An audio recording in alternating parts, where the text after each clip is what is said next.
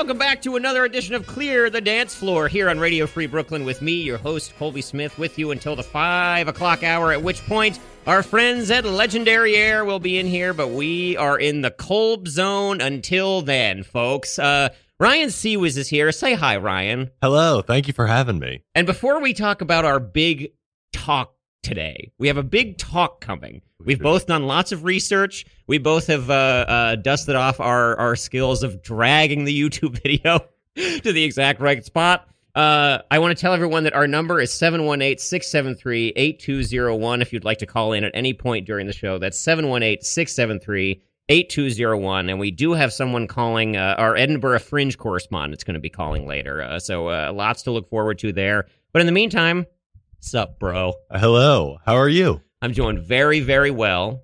I'm enjoying this nice summer day. Yeah. And I'm excited to talk to you about who else? Bob Dylan. Yes. That's what Sunday's all about, baby. Yeah. Sunday, listening to Bob and walking around in the heat. Now, you and I have this in common, where we are men of a certain age. Mm-hmm. That age being kind of young. Despite all of this, decades of media that's available to us, lots of great art being made by our peers, we find ourselves coming back to an 81-year-old man. Make him older. The older, the better. Yeah. Well, because you have this, I know from watching your Instagram stories, you have the same disease that I do, where it's just like that generation of people is just so, it's just endlessly compelling. Is that fair to say? Yeah, definitely. I think also a big thing is like, I do like when there's like, I like big bodies of work. Yeah. That I can kind of, and also like when there's a big body of work for someone who's been around for a while, it's kind of easier to find entry points and like look up things and see what other people have to say. Totally. And in terms of like the investment too, I have this with like, like you hear like songs from bands or whatever that you like all the time. And I'm like, oh, it's just like their only album. You know? It's like, I'm rooting for you guys. Like, call me when you got 6 of these. Bob's got 40 and an unlimited supply of bootlegs. Yes. Yeah. Well, it's like, I don't know if you have this, but I will occasionally, even though this is like my favorite guy, and we talk about him, we've talked about him like every week for like months now in some fashion. I do occasionally have this feeling of like guilt when I put on like, oh, I'm just going to listen to a show from 2001. It's just like, I'm going to listen to, instead of like, exploring music, I'm going to listen to this one guy play for 2 hours, songs I know, but he's going to do them slightly different. I feel like a lot of people don't, like when people go to concerts, they want to hear the songs like played like they are on the album. Yeah. And that's not what you get with Bobby. No, sir. No. But I think that's also, I was thinking about this, and I think he's a much more lyrical songwriter or singer-songwriter than like, I feel like other bands or musicians might base a song around like a bridge or something. Yeah. Whereas like, it seems it's more like, and you hear this if you listen to those bootleg series, but like, it's like he tries to fit the words into the melody. Like the words are coming first. Yes. It seems like. Yeah. There's a moment that we'll talk about later on where there's a good example of that coming up later in the show. But how did you get into Bob? Is this a lifelong passion? Is it a recent thing? It's been since I was about a freshman in high school, I think. That counts as lifelong. Yeah. It's about like 2009. So we're going on, what's that, like 15 years now? 14 years? Yeah. Life begins at 14, if you ask me. I was like, I remember one time somebody on the bus was like, check it. Like this, it sounds fake because it was also, but it was like 2008, 2009. And, somebody on the bus was like, check this out. Yeah. But he gives me, one of his earbuds. One of his filthy earbuds from his iPod Shuffle, whatever. Yeah, it's like covered in his earwax. Yeah, stick that right in, mix it around. And then, he played Like a Rolling Stone, and I was like, whoa. I heard of this Bob guy, but I didn't know he rocks. Oh, I know. I had a very similar thing with that song where I was just like, oh, this is like good. Yeah. Because I knew like the acoustic stuff, and it's like, I was not ready for that, I think, as a teenager. But that song in particular, I was like, oh, he's got like a band. This is like a cool organ sound. Like, he's mad in it. He's so like, he's such a little dick in the song in a way that I responded to. Yeah, he does have that sneering voice on that. He's like, how does it feel? Yeah, I do think you could make a case that some of Bob Dylan's best songs are summed up as, I'm going to tell you all the different ways you suck shit. You got Positively Fourth Street. The other one I'm thinking of. Yeah. And we'll get some of those later in the show as well, folks. Those are on the way. The Bob Dylan, the Angry Bob songs are coming. But yeah, it was high school for me as well. It was like we had like a table in art class in my homeroom, my sophomore year of high school, where it's just like people would just like pass albums out, which like I really feel like the high school classic rock phase is like a very special time in a young white man's life. Of course. Where it's like you have no context for any of this music, like any of these bands, and it's just like I remember one like car trip I was on with like friends from this class where it was like the albums that were played were Highway 61 Revisited, Kansas's Greatest Hits, and like whatever the first Counting Crows album is with like Mr. Jones on it. And that was like, it was like all the same to us. You know what I mean? Like you have no idea like when stuff is like how it's related to each other, when it came out, like what the story was at the time. You're all just like, what am I? Like, what does this mean to me? There definitely, I do think that there's a period where every of our generation, I don't know if this is still true now, but like middle schoolish, every white boy had some sort of Beatles t-shirt. Oh yeah. That was you got it. That was a uniform. Yes. Yeah, I had a few. Yeah. I mean, I remember on a similar note, speaking of like the t-shirt genre, it's just like the section of JCPenney in the local mall had the like classic rock t-shirt section that was like the Dark Side of the Moon cover. There was some Rolling Stones, probably with like the lips. Yeah, the like, tongue. Something no child should be wearing. Exactly. Which I still see. I don't know about you, but I feel like the two band t-shirts I see most often in Brooklyn in 2023 are like Rolling Stones and the Grateful Dead. Yeah, I see a lot of Grateful Dead. All over. Yeah, that permeates. That's yeah. I don't know what that is.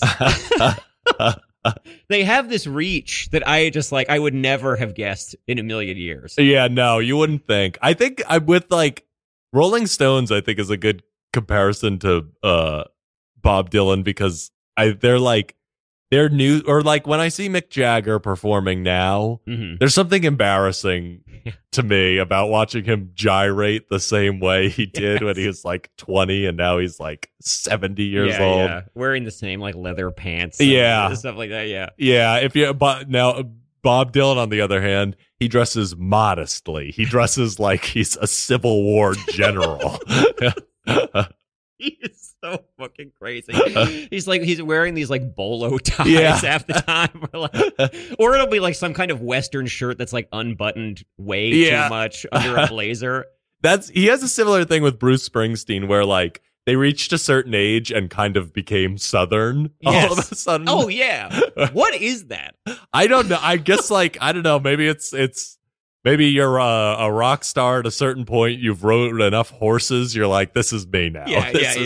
Yeah, they both have ranches. Yeah. Right? Bob Dylan has his like Malibu compound where he like has horses. And I'm pretty sure Bruce Springsteen in New Jersey like has horses on the thing because his daughter is like a Olympic equestrian rider or something. I did not know that. There's a chapter in his book, Bruce Springsteen's book, about his horses getting out.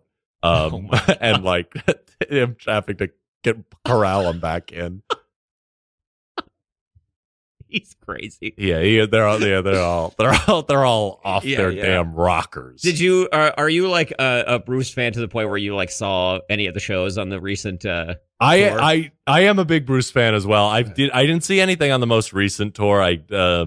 But I did see him. I saw him when he did that River tour, like in 2016. Same, yeah, and that really was cool. Big stadium. So I felt like I felt happy about that. And then I also I was able to get Broadway tickets. Oh, that's awesome. Yeah, That and rocks. I got them for like, I remember I got them for like the normal, I got like the cheapest ones you could get, and Yeah, they were yeah. still like, there's like $75, but I remember somebody in the row being like, I paid $300 for these. I was like, oh wow. And now he's charging that much. Yeah, that's yeah. Well, That's he needs awesome, it. He isn't needs it? it. It's so cool that he did that. Good for him. Well, he's buddies with Obama now. He's getting the Wall Street mindset, I suppose. My god. Yeah, I also saw those I guess it was at MetLife Stadium in 2016, those like River Tour shows, and I went again in Brooklyn this year, and it wasn't as good as that. So where did he play in Brooklyn? At Barclays Center, but only one night. Okay. So it was a situation where we were like way up in the rafters. And it wasn't as like spontaneous, Yeah. Did he just play? Well, I actually didn't look at that tour that much. Was he playing like? Was he just kind of doing the hits? Yeah. Yeah. It was kind of a huge bummer. TBH. Well, he does that for the River tour. He was like it was the entire album, but then he just did all the hits after it too. It was wild. Yeah.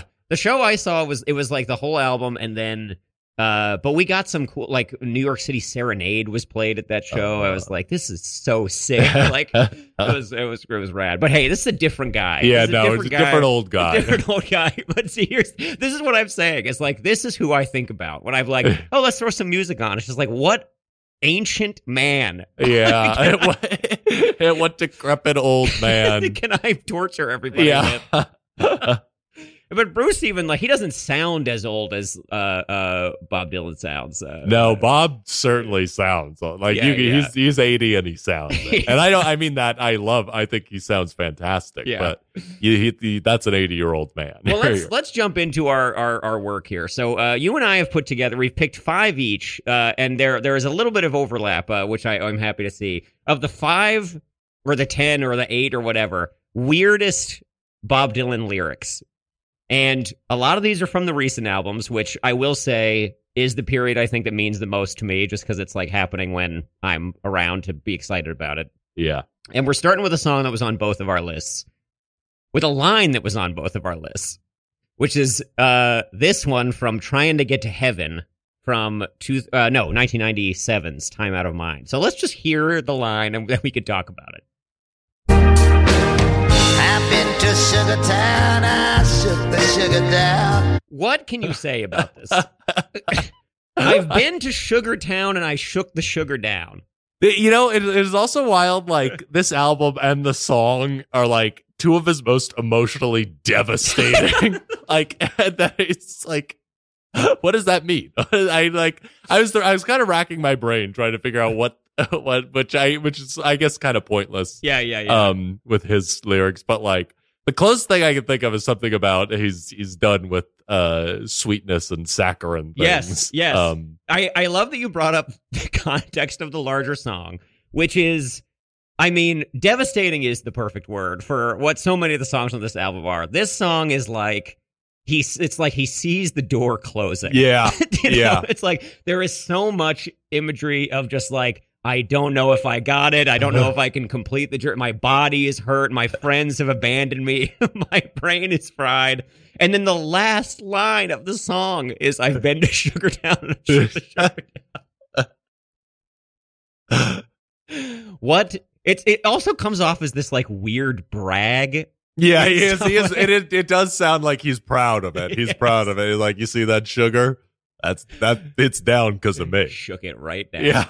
I did do a little bit of trolling online for what this and others could possibly mean. And I saw some reference to people think it's about LSD. Oh, I saw this too. And Yeah. I did not really understand where the connection was. But There's some story about like, there was one night at some club where they were like injecting LSD into these sugar cubes and people were like taking it that way, which I guess is like a common enough thing. I wouldn't know anything about that. But I have a hard time feeling like that's the move here. Yeah, it also like, it seems like an LSD reference, I don't think is like I don't think that's crazy for Bob Dylan, but in this specific song on that album, like it's I feel like that's not his poison of choice for this. The previous verse is, "You broke a heart that loved you. Now you can seal up the book and not write anymore. I've been walking that lonesome valley, trying to get to heaven before they close the door." It's the saddest thing I've ever heard in my life. It's so brutal. This whole album, I feel like this, I don't remember the specifics exactly, but I think the story with this one was like he'd had some kind of crazy health scare in the years leading up to it. I think there was I think it was something he had just had a heart attack, but then it was one of those things where he later was like, no, the heart attack came after. But then it was a thing where we're with Blood on the Tracks, where he's like, no, that's not about my divorce, even though my marriage was failing at the time. Yes. It's about a metaphorical divorce. Yeah. Or he said that way. He's like, it's Chekhov's short stories. Yeah. And I'm like, oh. Cool, man. Look, whatever you got to do. There was because I went to, and I've talked about this on the show before, I went to the Center in Tulsa earlier this year. Oh, this yeah. was the one thing I've done for myself in my entire life was go to this thing. And it was you see his handwritten lyrics in this little notebook of Tangled Up in Blue and stuff. And I was I was so overcome. But then part of the cool thing is they give you these little iPods that you can punch numbers into as you go around the exhibit, and then hear live performances or clips from the radio interview. And the interview, he's talking to this woman, and she's like, yeah, the Blood on the Tracks album, people seem to love it. And he goes, yeah, I don't know why. People say they love it. There's a lot of pain on this album. That does that is a wild thing to say. I can see him being it was exposed a lot in there, but also you did sell the album. Yeah, that's Now I think we got a caller on the line here. Caller, are you there? Hello, Colbifer. Hey. Yes, it's great to talk to you. Hey, it's your buddy Art Pepsico calling from the Edinburgh Fringe Festival. Art? Reporting live on the ground. Oh, yes. Okay, great. I knew you were going to be calling in. This is so exciting. So for people who don't know, and we can interrupt the list here for a second, the Edinburgh Fringe Festival is going on right now. A lot of people, it's a world famous festival. A lot of people go for, the theater and the comedy performances. A lot of folks that we know from, the New York comedy scene have taken shows over there to perform all month. And Art, you're one of those guys, right? Yes. I am one of those fabled few who put together a one-man show, took it across the great ocean, and have been entertaining the masses with it for a week or so already. But the whole month of August, we're here having fun, networking, and just having the best time. Best time. Well, tell us about your show. What's is it funny? Is it confessional? Tell me a little bit about it. I mean, when I was told about the Edinburgh Fringe, I was trying to think of a personal trauma that had happened to me, something that was tough, like a struggle. I wanted a hero's journey, so to speak. Sure. And so my show is called My First, parentheses, and Last, question mark, parentheses, Haircut. And it is about my first and last haircut that was incredibly overwhelming experience, Colby. I don't know if you're familiar with this. With haircuts? These haircuts that people do. But it was not for me, and I explained the whole story through theater. Okay. So, people are loving it. They're loving. Okay, cool. Because I have to say, Art, I mean, when you said that the show was about it's called My First and Last Haircut. Yes. Am I to assume that you have not gotten a haircut since you were 5 years old?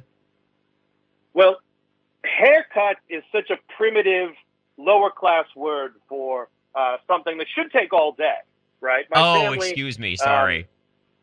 Generally, you start the day out with a soak, some sort of a salt bath, a massage of some sort, and just kind of throughout the hours that you are cleaning yourself, someone is slowly, snipping away. So at the time the day is through and you're sitting down for evening meal, you are a refreshed new person. Wait, Art. Art. Where did you grow up? Yeah. Where is it that you're used to this happening? I'm it's just what my family does. The PepsiCo family has always lived like this, as far as I can tell. I mean, this is what my friends do as well. I didn't even know about it. So I found out that the gentry class, the poor people. Originally, my show was called "My First and Last Question Mark parentheses Haircut by a Poor Person," and my manager suggested I take that out. But there are people, Colby, people who will go to just a place and they'll spend a measly $60, $70 on a haircut. Colby, they go in, they sit down in a chair. Yeah. A man cuts their hair off of their head using scissors and combs, and then they exchange paper currency and they leave. And that was it. And I thought, I must try this. I must experience this for once. And I will tell you, Colby, my experience, they took something from me that I will never be able to get back.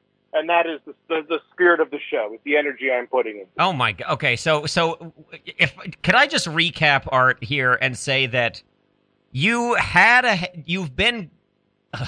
family has been cutting your hair in some kind of all-day ceremony for your entire life, and then you went to like a hair cuttery, a barbershop even, expecting that, and instead they just had you in and out in like 20 minutes, and that was like, that's the trauma that your Edinburgh show is about? Exactly. So you're familiar with this, right? You know that there are people out there getting haircuts on the street, and then they just go about their lives. I don't know what they do. It's crazy. I don't know. Crazy. They just go back to whatever they were doing. Well, I don't know what they were doing. That's the whole point. I don't know what they were doing, but I know what I did. I cried. I cried for hours in the car home. And it was traumatic. You cried because you felt deprived of like a spa day? A spa? You're making me sound like a pampered fool, all right?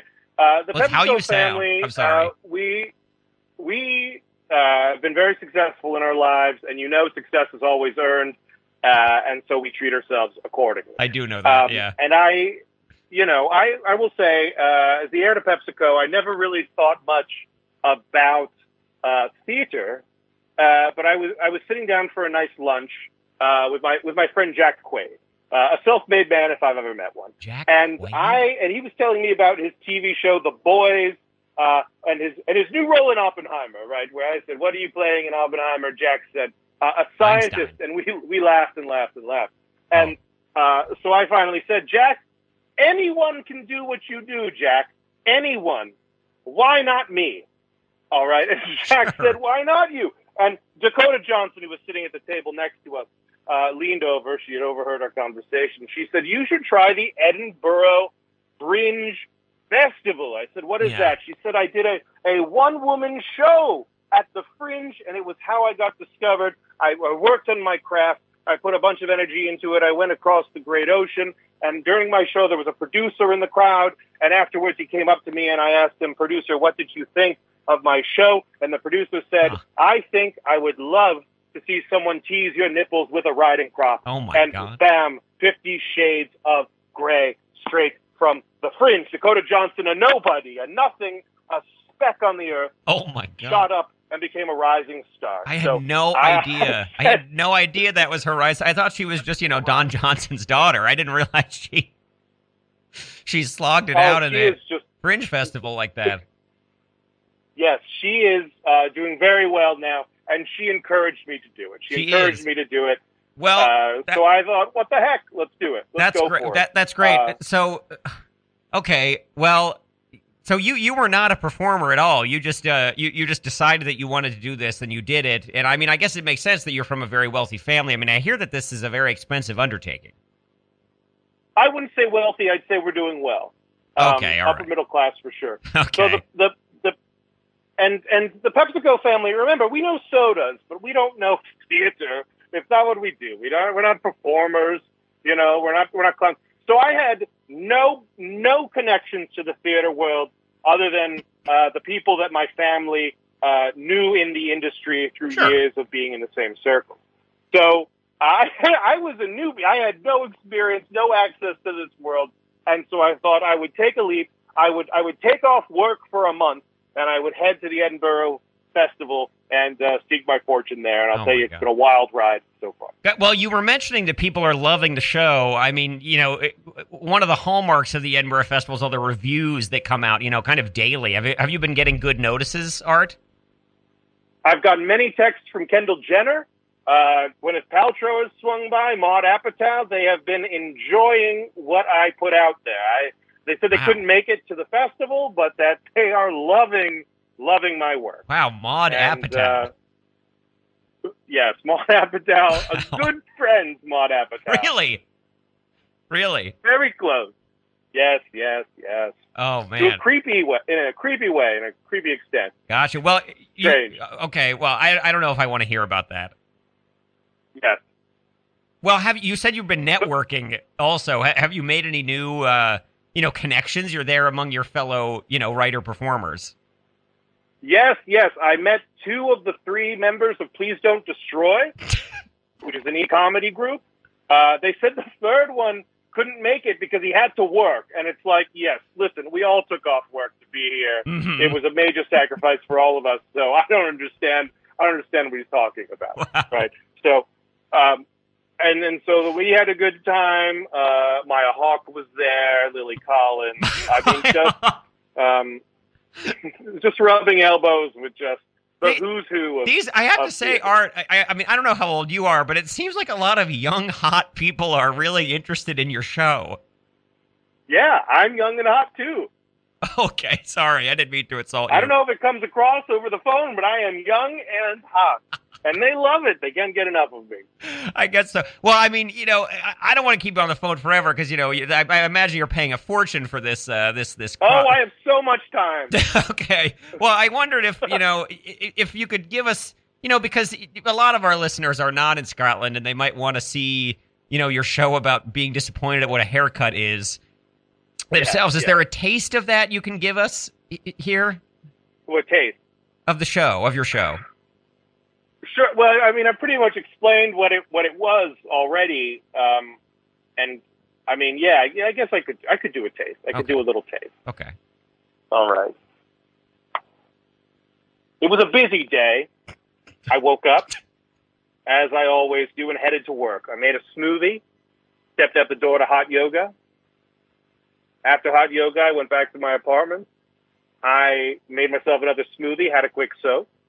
I found a dog to walk for a little while, and when I was tired of that, I headed back inside. I thought, time to watch a film, a good film, a movie. I tried to put on Trading Day. It was Barbershop. I'm sorry to cut you off. Did you say that you found yourself a dog to walk? Yes. You know how... it's not your dog? You know how your family... No, you know how your family just has dogs that are kept away, and just when you want to use one, you can? No. I don't know that. That's what I did.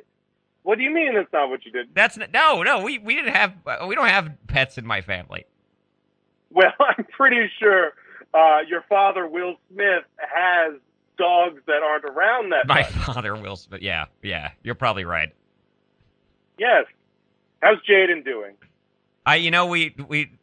He's not really. I'm not really related to them.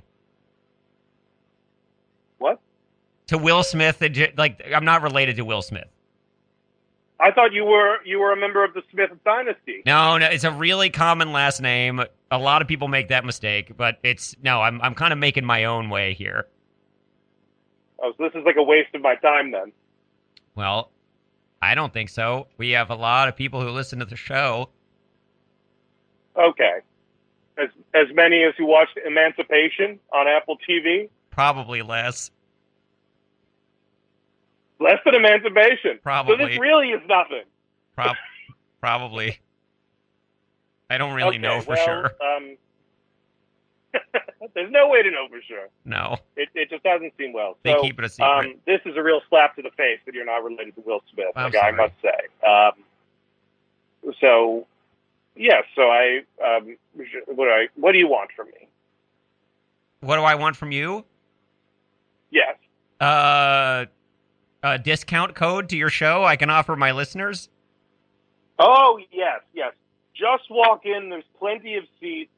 They aren't even charging anything. You can just go whenever you feel like it, and I would love it. I'm performing, every night 3 times, so just feel free to come in. Oh, my and God. if you have a question for me, you can come in. You can ask it whenever. It's a very loose performance.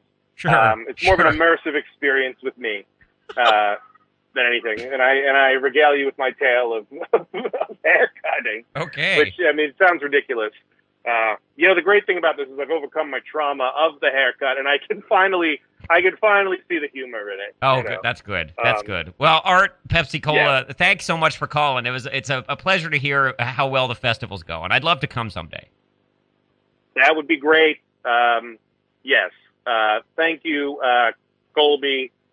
Smith, is it really? It's not. It's Smith. Really Smith. It's so a whatever really your common last name. It was fun being here, and good luck to your school project or whatever. It's not whatever this is for. Okay, thank you. All Art. right. Bye. Bye. Wow, a really harsh dial tone there at the end. Yeah, wow. He There's some good lessons in there, though. Yeah. I'd love to take a show to the Fringe one day. It sounds... Have you gotten a haircut? I have. It sounds easy. It sounds like you just show up and then you're hanging out with Maud Apatow. Rubbing elbows with the elite, yeah. If you're just joining us, this is Clear the Dance Floor here on Radio Free Brooklyn. Our number is 718-673-8201. I'm Colby Smith here with Ryan Ciecwisz, and we're talking Bob Dylan. Of course. Who else? Play another song? Yeah. Of our weirdest Dylan lyrics countdown. I love that you picked this next one, by the way. This is a Traveling Wilburys track, which I feel like weirdly underrated, despite being like the supergroup to end all supergroups. Yeah. You know what I mean? Yeah, that first album is really good. It's great. Yeah. Apparently there's a story at one point when they were like rehearsing, George Harrison got up to go to the bathroom, and Bob Dylan leaned over to Tom Petty and said, he was in the Beatles. He's a funny guy. Funny guy. That's really funny. He rocks. All right, let's hear this line from Dirty World. Oh, baby, the pleasure be all mine. If you let me drive your pickup truck and park it where the sun don't shine. He's being dirty. Do you want to talk about this? Yeah. It's the whole song also is like filled with like double entendres that aren't like don't have a 1-to-1, like it doesn't mean anything other than it just seems filthy. It just feels bad. Yeah, it's like it. I mean, it's hard. I don't know exactly what he's saying there, but to me, it certainly has something to do with anal sex. Yes. Why is it her pickup truck? Yeah. That's what I don't understand. What is the equipment that he's driving exactly? What is the pickup truck a metaphor for? I feel like it would be more straightforwardly dirty if it was his pickup truck he was driving. But it's her pickup truck. It makes it worse. It definitely makes it worse. It sounds even worse somehow. Oh my God. Well, this is a great pick. I want to go right into this next one for you because I feel like the way I've structured these, this is kind of the dirty talk section of Dylan's lyrics on our show today. This is the song Scarlet Town, okay? Which we should talk about Tempest. Yeah. Because I think you could make the argument that Tempest from 2012 is his most deranged album. Yeah, I agree with that. The lyric, first of all, his voice could not sound more haggard on this. He then, after this album, put out like 4 albums worth of material that was just like singing standards. Yeah, it was 3 albums, and the last one was a triple album. Yeah. Of just like singing the Great American Songbook that I really think like healed his voice. I do. Yeah. There's rumors that he got his vocal cords scraped. Oh, really? After the Tempest. Well, whatever he did, I'm glad. Yeah. Because he sounds insane. Let's hit the track. Set him up, Joe. Play walking the floor. Play it for my flat-chested junkie whore.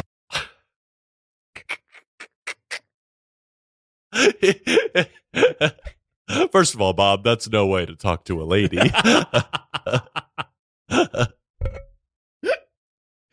It's so we should say too, because we gave some context for the first song, you know, about how it's just this like devastating trip down, and then by the time we get to Tempest, he is operating on a level of like following the muse, you know, where so many of these songs it'll be like these couplets that have like nothing to do with each other, and like that's a verse, right? This whole album is just one fucked up image after another. This among the most fucked up of them. There was so many. I was trying to like separate the albums that I was picking from too, but like there's so many you could pick from Tempest. There's like, oh my god. I was like, another one I was thinking about was On Pay in Blood. That's coming up later. Baby. Oh, okay. You say it. We'll go there. Okay, I was gonna. The words like, I've got something in my pocket, make your eyeballs swim. But then he like moves on to another. It's like, what is it? He's. I do feel like the Tempest album is like, he is like, it's the perspective is from some sort of like you said, a deranged man. It's like he's talking about like from I don't know, right from the start. It's like some sort of scary character Bob is playing. Yes. It's so many of the lines are like physical threats. Also, he's like, I think it's also in Pay in Blood where he's like, I'm gonna wrap you up in a chain. Yeah, and this is like his voice too. Like this is also a thing when people say like, I think his voice is good now, but like that period, there was a lot like, his voice sounds terrible, but like. Yeah.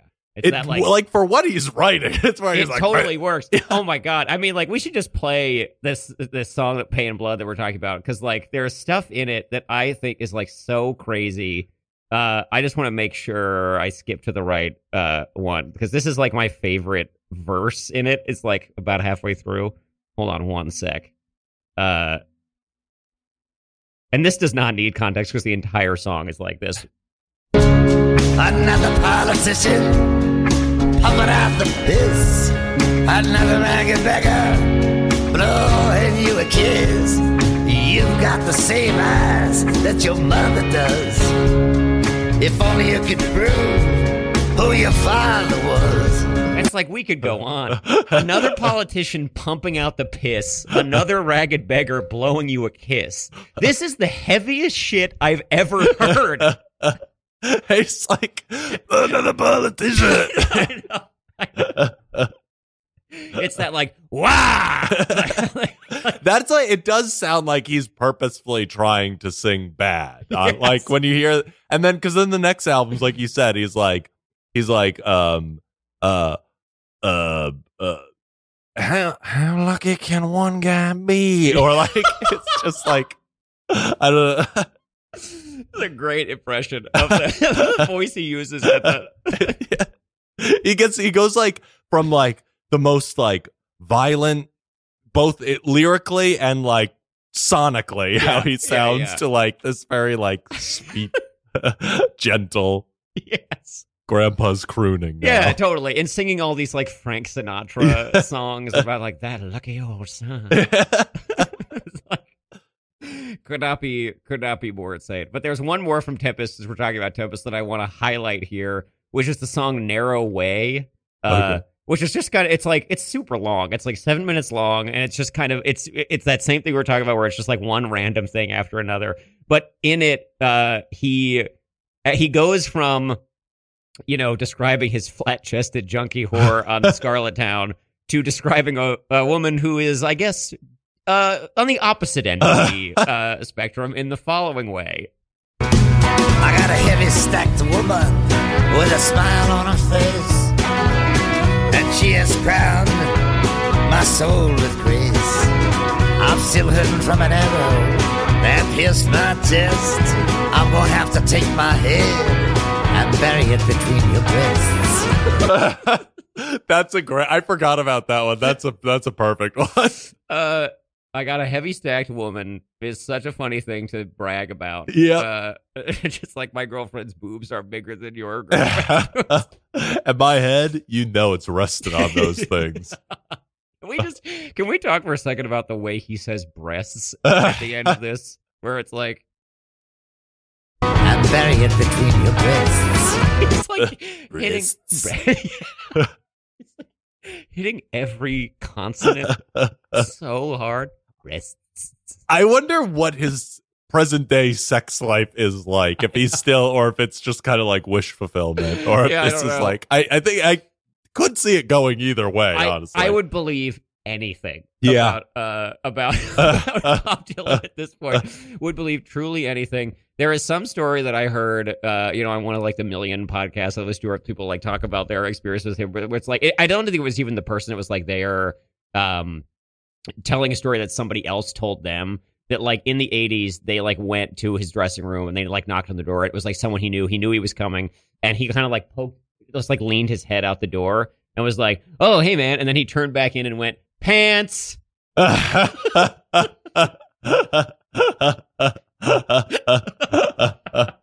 Damn, he really is the coolest guy. He rocks.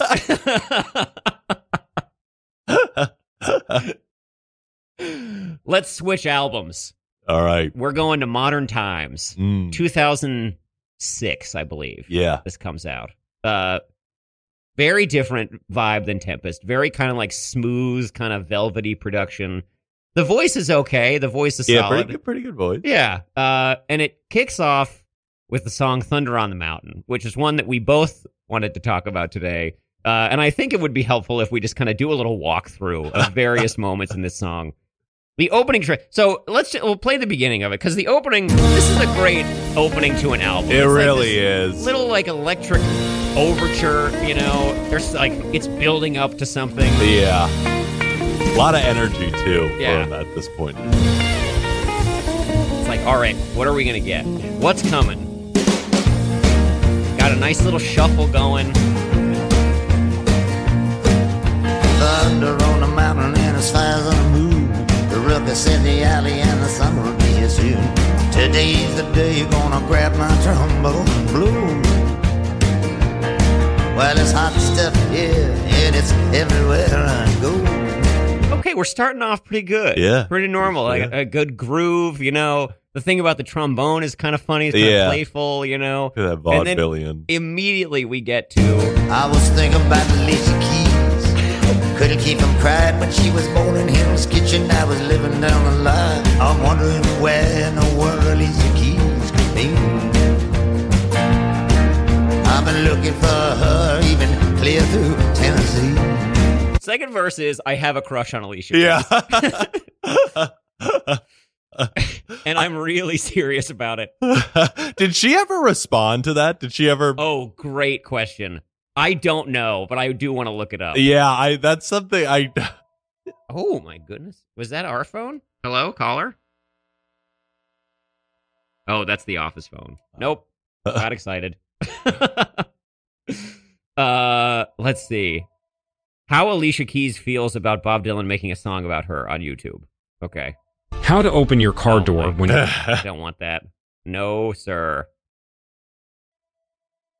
Alicia Keys tells Big Boy's Neighborhood how it makes her feel that Bob Dylan sings a song about her. Does she ever confront him, or will she? Dylan, even after he made the song about you, It's 6 true. years ago, he made a song out of her life. How do you find out about that, first of all, the song that he made for you? Yeah, he put me in the line of one of his songs, and that was just crazy to me. I didn't even believe it. I still don't believe it. And actually, They were we being haven't very met. gracious. I found it from a friend. He was like, "Did you know that Bob Dylan wrote a song about you?" I said, "No, he didn't." No, he didn't. And he was like, "Yes, he did." So I didn't believe it for the longest. I finally heard it. Still can't believe it now.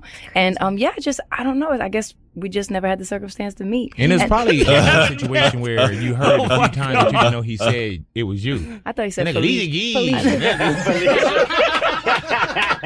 Gee. I need the keys. Man.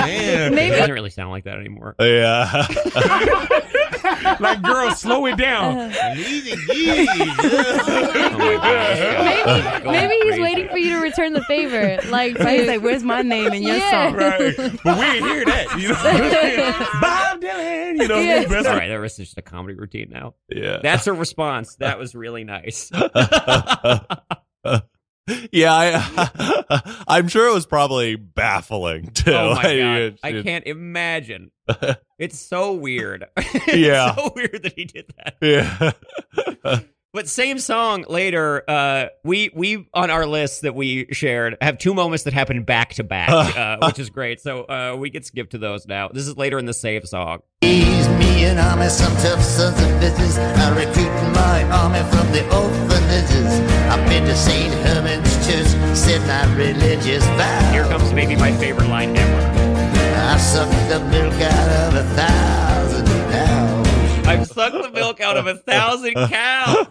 Oh my god, I missed that. I don't think I ever thought about that because I've heard the song. I can't even tell you how many times, and I don't think that I've sucked the milk out of 1,000 Oh, cows. God. Another weird brag. Yeah, that is that. So similar to the other one, I typed this into Google just to see what would come up. Just the words, I've sucked the milk out of 1,000 cows. I was led to a site called the Narchive, which was like an early Reddit where people can just like, it was like, you know, just like forums where people would post. And there is a comment from 17 years ago talking about this song. The discussion title is just the line, I've sucked the milk out of 1,000 cows.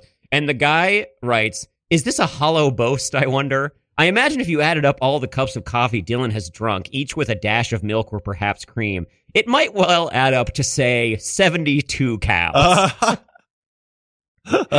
Then he goes through all this math about like how many cows you could say you sucked the milk out of. And he goes at the bottom, he goes, if you add up all the cows, I have estimated Bob sucked the milk out of, it only still comes to about 138.5 cows. So what about the other 861.5 cows he's supposed to have drank? I am sure, I'm going to give this guy the benefit of the doubt and say he is being funny with this. But boy, is a fine line of like, there are definitely fans out there who are like, 1,000 cows. Can he prove it? Yeah. I thought when you were pulling up a comment, I thought it was going to be someone being like, well, this is obviously an allusion to the Odyssey. Yes, yes, the episode where Odysseus has to suck a cow. So then, very next line in the song is one that you highlighted, which is... I got the pork chop, she got the pie. Another weird brag. I got the pork chop, she got the pie. That's like, that one also like, maybe not sexual, but something about it tells me something feels dirty. Something feels very dirty. Oh, awful. That's like I feel like that line was like sort of a companion to Country Pie, yes. Nashville Skyline, where that's rumored to be about cunnilingus. That's a use of weird voice on that too. Oh, goes, yeah. Oh me, oh my, Yeah. love that country pie. That is also like, oh my God. this is that's I don't want to if we don't have time for this, but like that voice on Nashville Skyline, Oh my God. is and he's like, well, I sounded like that because I stopped smoking cigarettes. And Yes. it's like, no, you did not. You were putting it on. Yeah, It's not like you started sounding like that. You're like, you stop smoking cigarettes, you just start sounding like Kermit the Frog. That's how Yes. it goes. oh me, oh my. He doesn't really sound like that on Lay Lady Lay. Yeah, he has a little bit of that but like it is like, it's just like a different voice. He just has so many different voices. It's like a different voice on every album. Yeah. I want to bring up, just so for comparison here, the Tonight I'll Be Staying Here With You from like the Rolling Thunder is like the greatest thing I've ever heard. But then I like went back on the album and it just sounds like so like dopey. Like, here we go. All right, little intro here.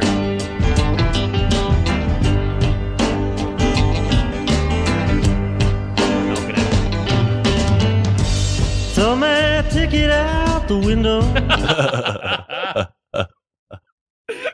It's easy listening, baby. It sure is. Throw my ticket out the window. All right, we got two more. Then we're out of here. One for you, one for me. All right. I Contain Multitudes. I'm so glad that you brought up this song because I first of all, I want to say I think Rough and Rowdy Ways is one of the greatest albums I've ever heard. Yeah. I think it's his best one, maybe since Love and Theft, maybe longer. And I listen to it all the time. I love it so much. This first song, I Contain Multitudes, that idea is like a little goofy, but he brings it off in this amazing way, and it includes so many insane lines, including this one. I'm just like Aunt Frank, like Indiana Jones, and them British bad boys, the Rolling Stones. I'm just like Anne Frank, like Indiana Jones, like the British bad boys, Rolling Stones. Now, I hear this and I think, well, how, Bob? Yeah. Are you going to explain why? No. Elaborate on that. No. And then the next line, it just... I go right to the edge. I go right to the end. Well, all those I go right where all things lost are made good again. That's what they all three of them did. They're all known for going right to the edge. The Anne Frank one did, like, when I first heard it, did kind of startle me. Yes. But I was also like, I was like, I'm not Jewish, not my place to say whether that's okay for Bob to say. I can't weigh in on that. It's so weird. It's so weird. It's like two pop cultural things and then Anne Frank. He does it there. There's another sort of similar one on that album where he's like, who carved the path for Martin Luther King, who carved the path for Presley to sing. Yeah. And it's like, it's just like two, like, very like, oh, wow, that's not the same, Bob. Yeah. All right, last one as we wrap up here. This is from Love and Theft. This is the song. This is the last like little bit of the song Poor Boy. And he manages to fit in a little joke right here at the end. Knocking on the door, I say, who's it, where you from? Man say Freddie, I say Freddie, who? He say Freddie, and not here I come. This song is so good. I love it. It's like there's all these like knock knock jokes in it too, where he's like, by the way, what happened to that poison one? She said, I gave it to you, you drank it. That was exactly right before this joke happens. It's like someone has been poisoned, and then there's a knock knock joke. I think a lot of them are like Marx Brothers jokes too, because he's like, I called room service and send me up a room. I think that's Groucho Marx. Yeah, I mean, it's if not, it's like it could be. Yeah, like in that school. But yeah, that's our countdown. That's our whatever, our top 8, 9, whatever weirdest Dylan lyrics here. Some great ones. Man, I fucking love this shit, dude. Yeah, it's like I think I might. I feel like. Well, sort of what we were talking about at the beginning, just like how big his catalog is. Like, you could really lose yourself in one section of it. Yeah. And like, the new albums are great. Even like the 80s ones, like, especially like you hear some of the stripped down like bootleg series versions without the production. Springtime in New York. Yeah. Oh my God. Great. Oh my God. Yeah. I love it. Well, we got to start wrapping up the show. We got to get out of here. They got another show coming in. I can hear them outside. Ryan Ciecwisz, thank you so much for coming to the show. Thank you for having me. Such a joy, such a blast. You got to come back sometime. Oh, it would be my honor. What should people do now? Can they come see a show? Can they follow you online? They can come. They can follow me online at Ryan. I got to have a better handle because my name is so goddamn hard to spell, but it's at Ryan Ciecwisz. I guess I'll spell it. Nobody's gonna copy this down, but on Instagram at Ryan Ciewiz, and I host an open mic on Wednesdays at Alligator Lounge at 6 p.m. Hell yeah! If you're ever looking to try some jokes. Silly goof. Silly goof, baby. Hell yeah. Me and Allie Lawrence. That's right. Well, thanks again for coming today, and thank you all for listening. Legendary Air will be up here momentarily. Keep that dial tuned to Radio Free Brooklyn. This has been Clear the Dance Floor with me, your host, Colby Smith. We will be back next week, believe it or not. No weddings next week, but then one the following weekend. So don't get too used to listening to us live, because we're going to be doing some traveling, folks. Thanks again, everybody. Here's Aretha.